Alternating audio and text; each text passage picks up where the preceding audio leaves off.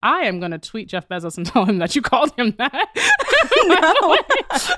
This is why he's working so hard in the Please gym.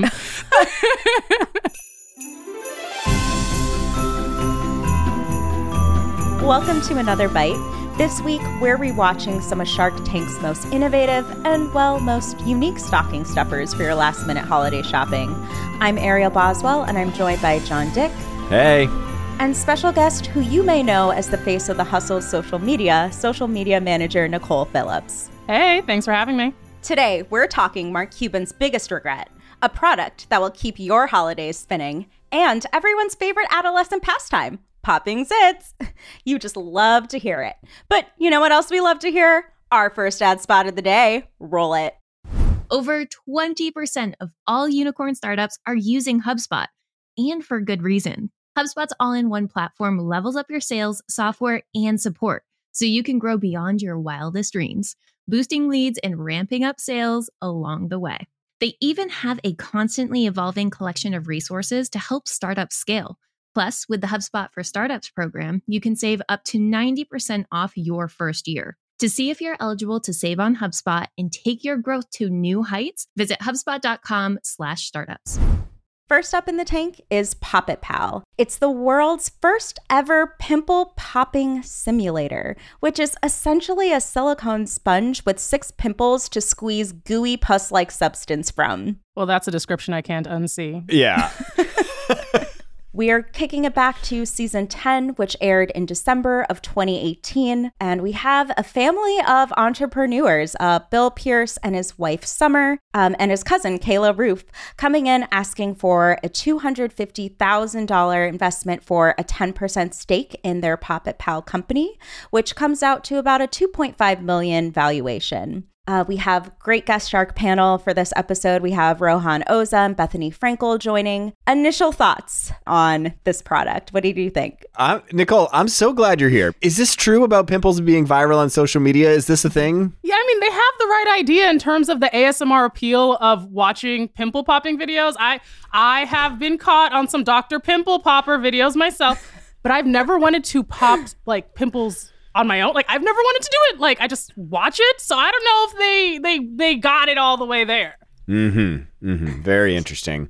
Well, good to know that these videos are getting so many views. This is not a corner of the internet I've stumbled upon yet. Yeah, I mean, they would probably do very well on TikTok. I'm saying when I scroll through TikTok, you cannot, well, at least maybe I'm just in the weird part of TikTok because I'm saying all this with the understanding that the algorithm follows what I want, but I can't scroll without seeing some sort of pimple popping or ASMR, something or other going on. And so maybe they could really have a great, robust TikTok influencer life there. I just don't know about, putting the power of the pimple popping in another person's hands. I don't know how much people want that.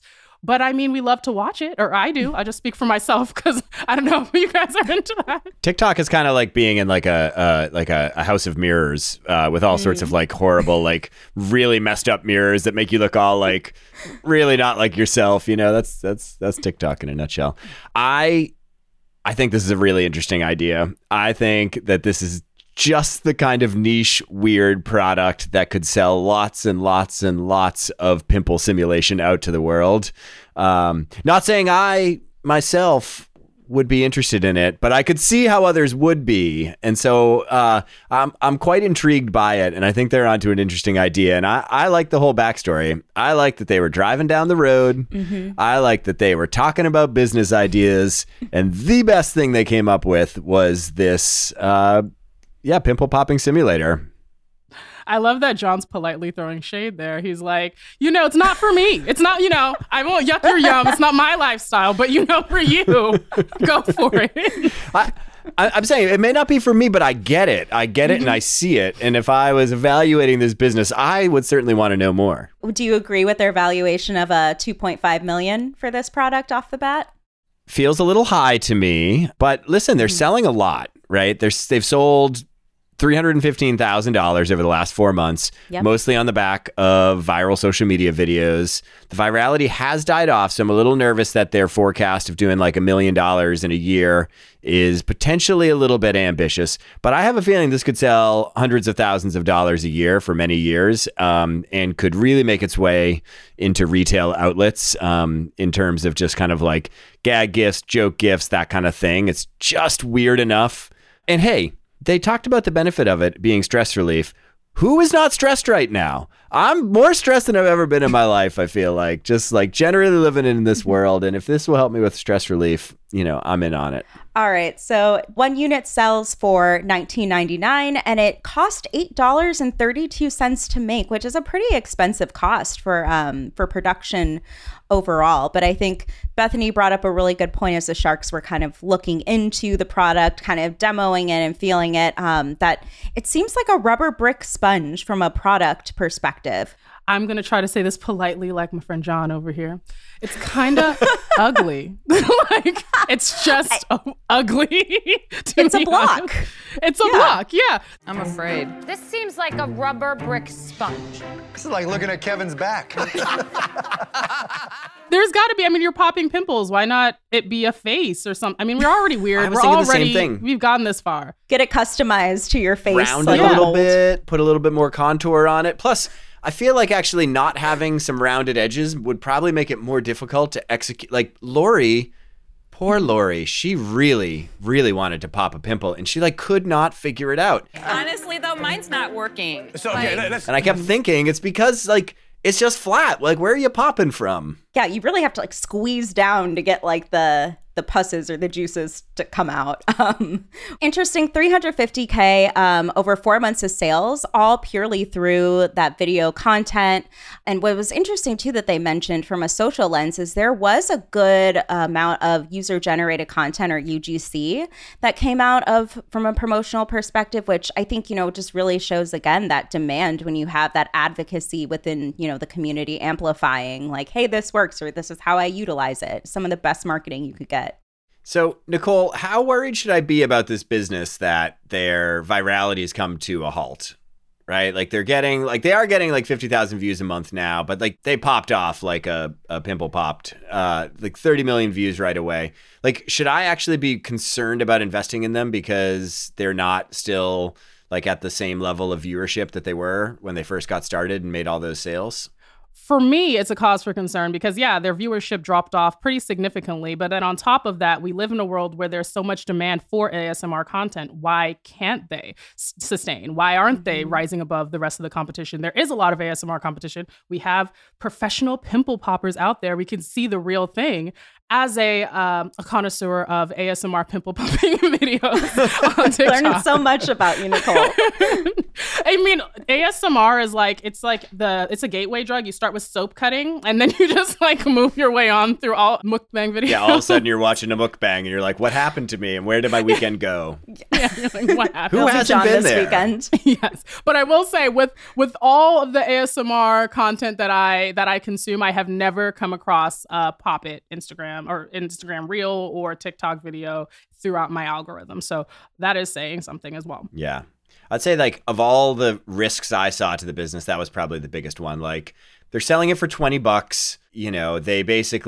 They're making it for $8 and around $8, right? They think they can get that down by getting more volume. I bet they can get it down even further. None of the core elements of what they're selling it for or what it costs have me that worried. It basically comes down to, can they get distribution on it?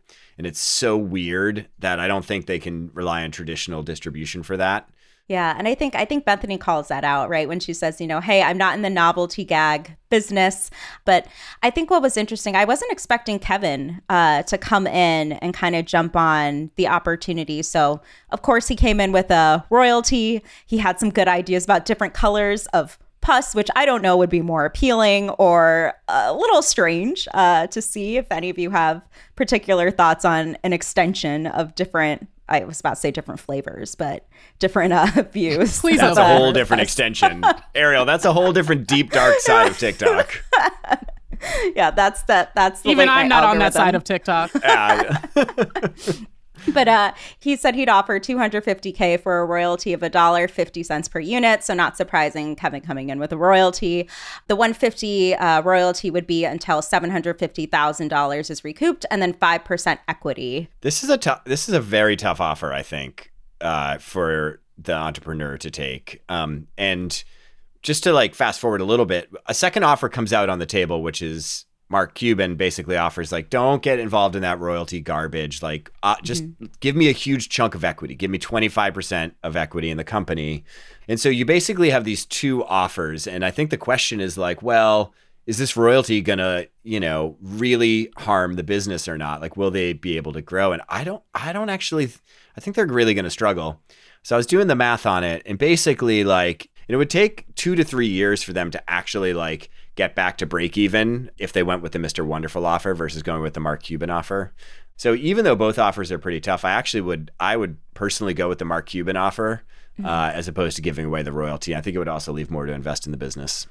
Yeah, that's an interesting way to compare it and see whether or not the juice is worth the squeeze. So as we know, the episode ends with the Poppet Pals. They're making a deal with Kevin. So that leads us to our final segment. Do we still think that Poppet Pals is still a company? I'm going to say no. I'm going yes. I think they're out there. I think they've expanded their line. I think Mr. Wonderful has helped get them into a bunch of retail stores. I bet they're not selling a ton of unit volume, but I bet they're out there. Well, the Poppet Pals continue to prosper despite some setbacks of a failed Kickstarter campaign for Blackhead Buddy, which turns out some people don't like squeezing silicone-based body parts, which I know we discussed if it was like a little more of a face or a different body part. Turns out they didn't like it that much. Who knew? But there is no extended line of products beyond the block itself. The company holds a value of $5 million, and it looks like things are popping, so much so that Poppet Pals is actually worth millions.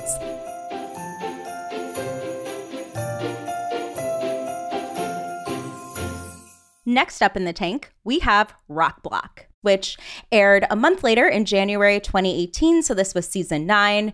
RokBlok is a record player without the hassle of all the equipment. They deem themselves the world's first infinitely portable wireless record player. It literally rotates around the record itself on 33s and 45s on multiple surfaces. We had Logan Riley from San Francisco. Logan was asking for $300,000 for a 15% stake, which is a $2 million valuation. So let's get right to it. Portable record player with a built-in speaker. You guys buying this? I have a record collection. Do you have a record collection, Nicole? I do not. Ariel, do you have a record collection?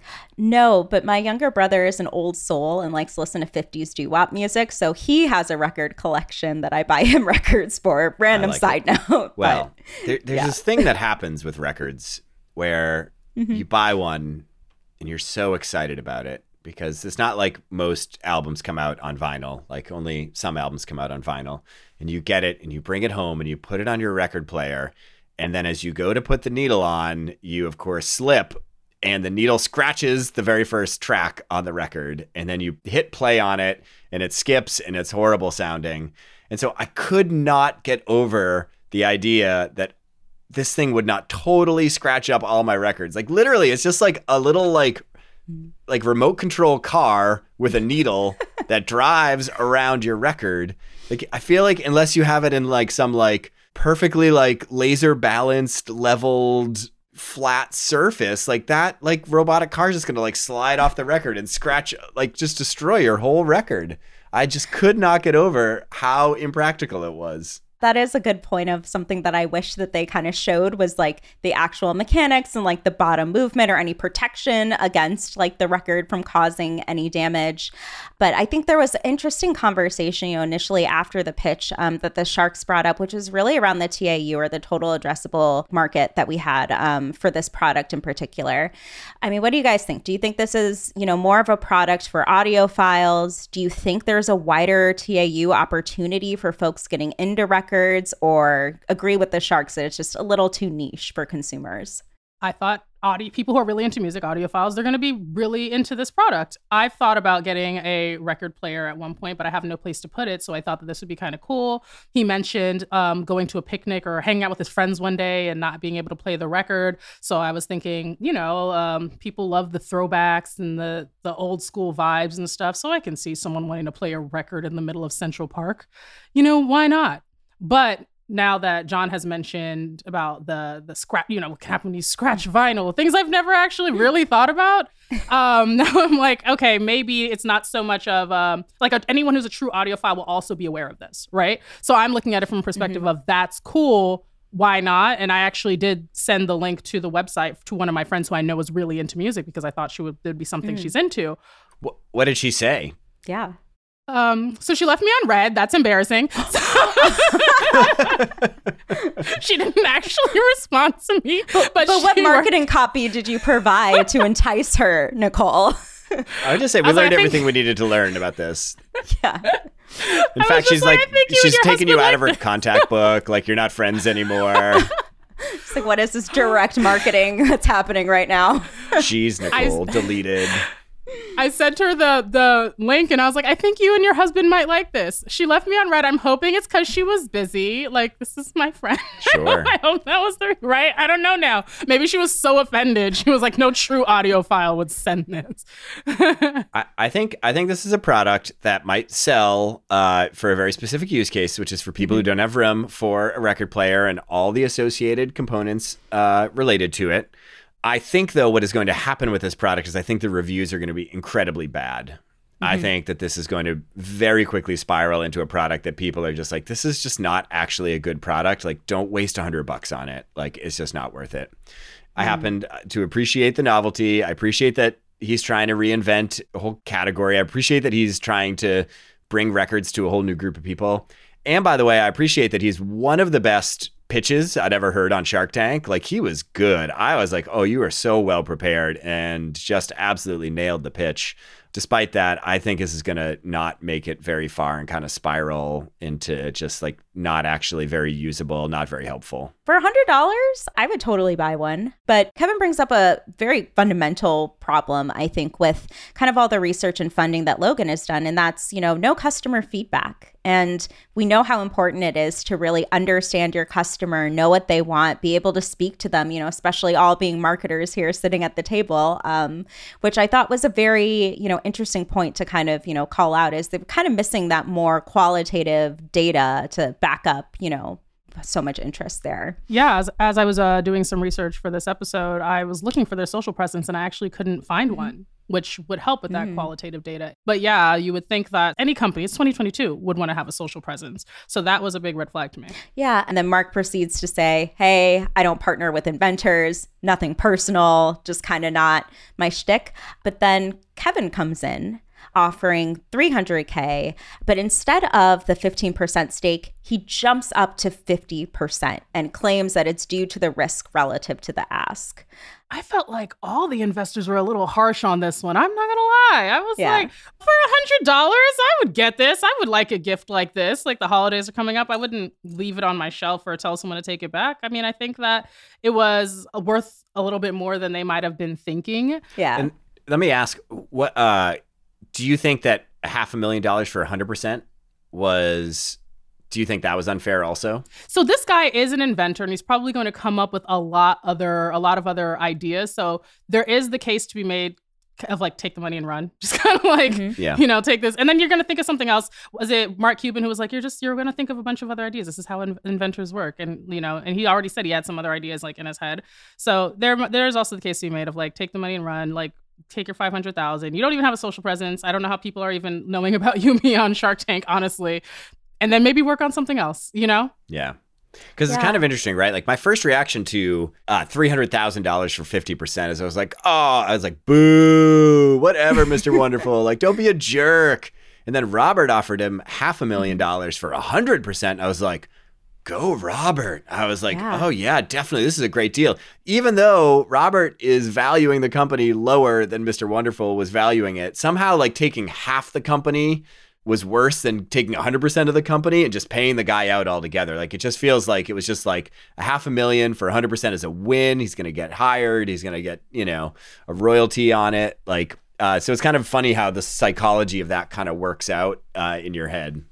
Yeah, I feel like there's, two different types of, there's a few different types of entrepreneurs. You have your folks that are really focused on innovation and wanting to, invent the next product, kind of push out things, challenge the boundaries and the norms. You have the folks that are heavily invested in their company, can't part it, letting go of equity drives them nuts. And then you have the folks that are like, okay, I just want to sell this company. And I think Logan fell within kind of the first bucket. And for Robert to offer, hey, we'll hire you for 2 years at a 6-figure contract, I think that really demonstrated of like, okay, I know who you are. I know what you like to do. Like, we'll still keep you on board. But you're not so much focused on like the ownership of like the company as you are about innovating. Yeah. So as we know, it was an immediate yes. Logan and Robert made the deal of a lifetime. So do we think that RokBlok is still a company? No, I don't. Nope. I don't think Robert pushed it forward. I bet they actually started using it and it scratched up a bunch of records. They were like, oh man, this thing is total garbage. John and the scratching of the records. I'm telling you, I got this album and it's got a big scratch on it. And I'm like, oh. I would say as a company, no. A product within some sort of larger company sphere of products, sure, yeah. Well, prepare to be surprised. Not only is RokBlok still a company, they're raking in the dough at millions of dollars in annual revenue. Orders skyrocketed from 3 to 5 units a day to around 100 to 200 units a day after the segment aired. So a lot of publicity from coming on Shark Tank. There's currently a wait list for the RokBlok's product for December 2022. So get your orders in early if you're looking to give this gift to that person in your life with a love of music and a small apartment. And last up in the tank, we have Doorbot, a Shark Tank legend. Since its appearance, the company has been acquired by Big Daddy Bezos over at Amazon and renamed to what we now all know as Ring. First aired in November of 2013, back in season 5. And we have Jamie Siminoff coming to Sharks asking for a $700,000 investment for a 10% equity in his company, which comes out to a $7 million valuation, which I know technology can be valuated at a high amount, especially for hardware, but $7 million is a lot. But Doorbot is essentially the first ever video doorbell built for the smartphone. And their unique value proposition is that it is the first video doorbell that is two-way between smartphones versus camera only, which was currently available in the market. So I guess we'll start off. Have any of you utilized any Doorbot, now known as Ring products? And what did you think about the initial pitch? Me and maybe my whole neighborhood are involved in the Doorbot Ring business at this point. I mean, okay, so we're coming into this bias. We already know where the company ended up being. So I'm watching this like, come on, are you not seeing the vision? Like, hello, like you can see and talk to them on your phone. It's like, what are you not getting? So through the initial pitching process, I was, I guess, impressed. And also, Ariel, I am going to tweet Jeff Bezos and tell him that you called him that. This is why he's working so hard in the gym.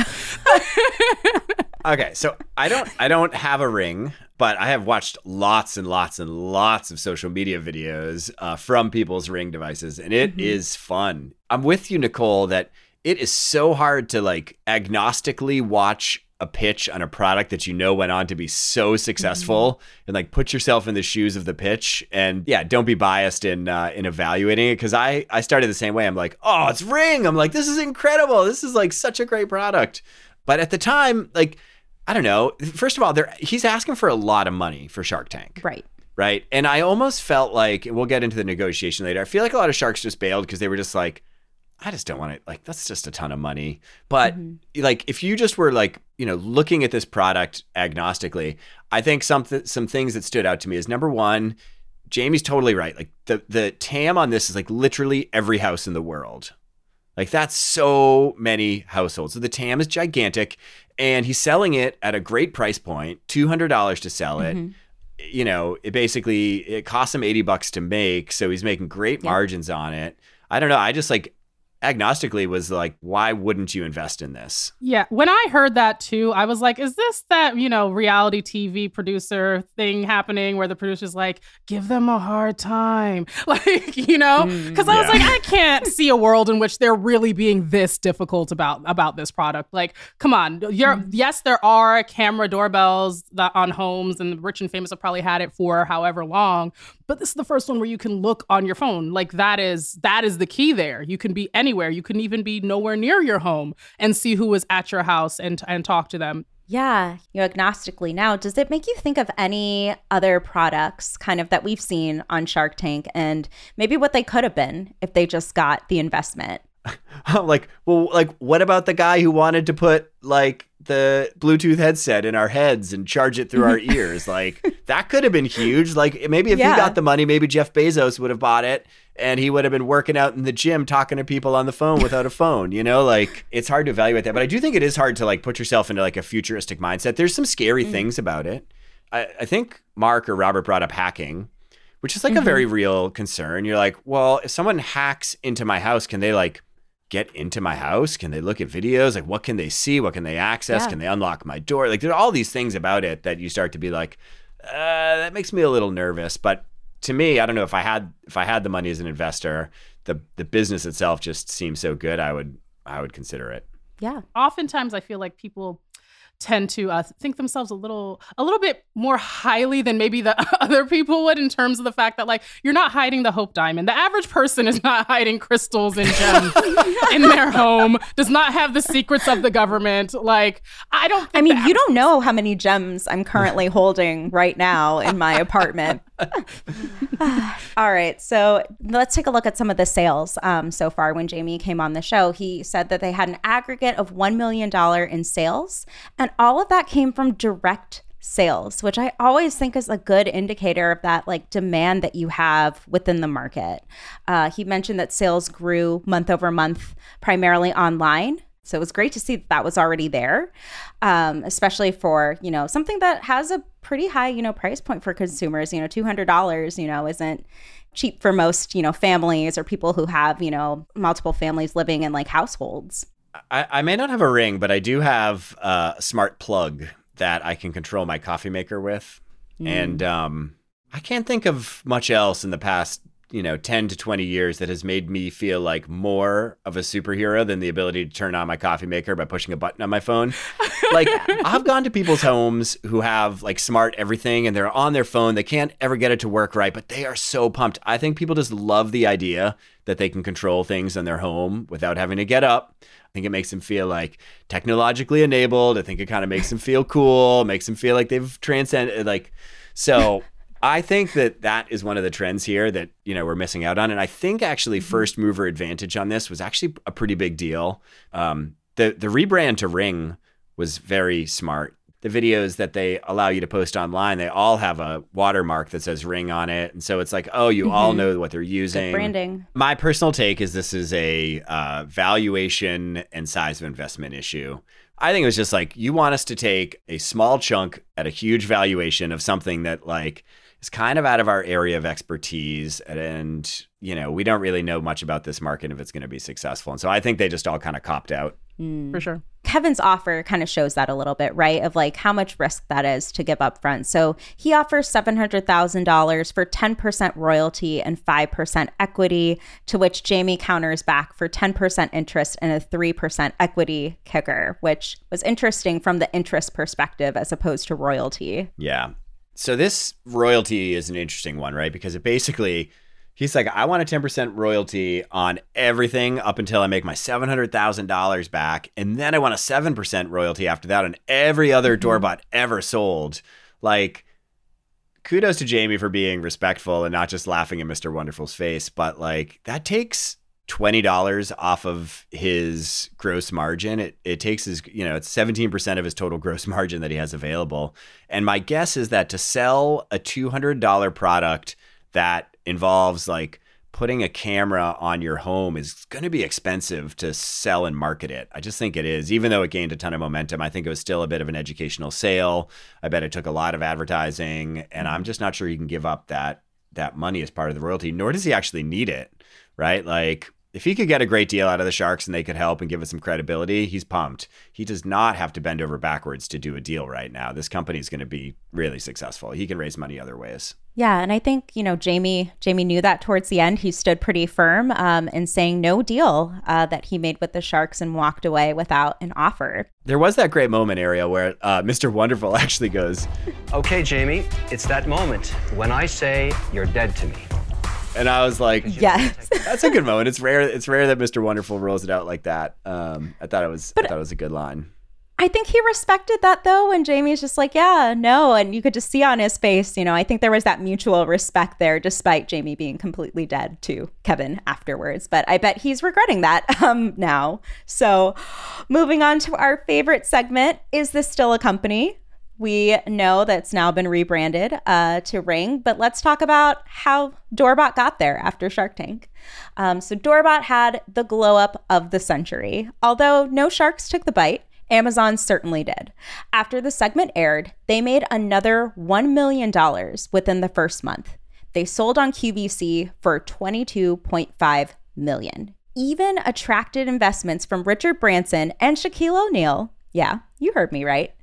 In 2018, Amazon bought Doorbot, renamed it to Ring, for $1 billion. Jamie not only remains the CEO of Ring, but he also became a guest shark in season 10. So we love to see them switch over to the other side of the table. So final question for everyone as we kind of close out. Which of these holiday gifts are you buying this season and for who? All right. I'm buying the Pop It Pal. I'm buying a Pop It You're Pal. sold. I'm giving one to everybody in my family. Yes. You will now become a... It's too weird. It's too different. It's too weird. It's too gross. Everyone needs to de-stress. I don't know. I think I'd just do it.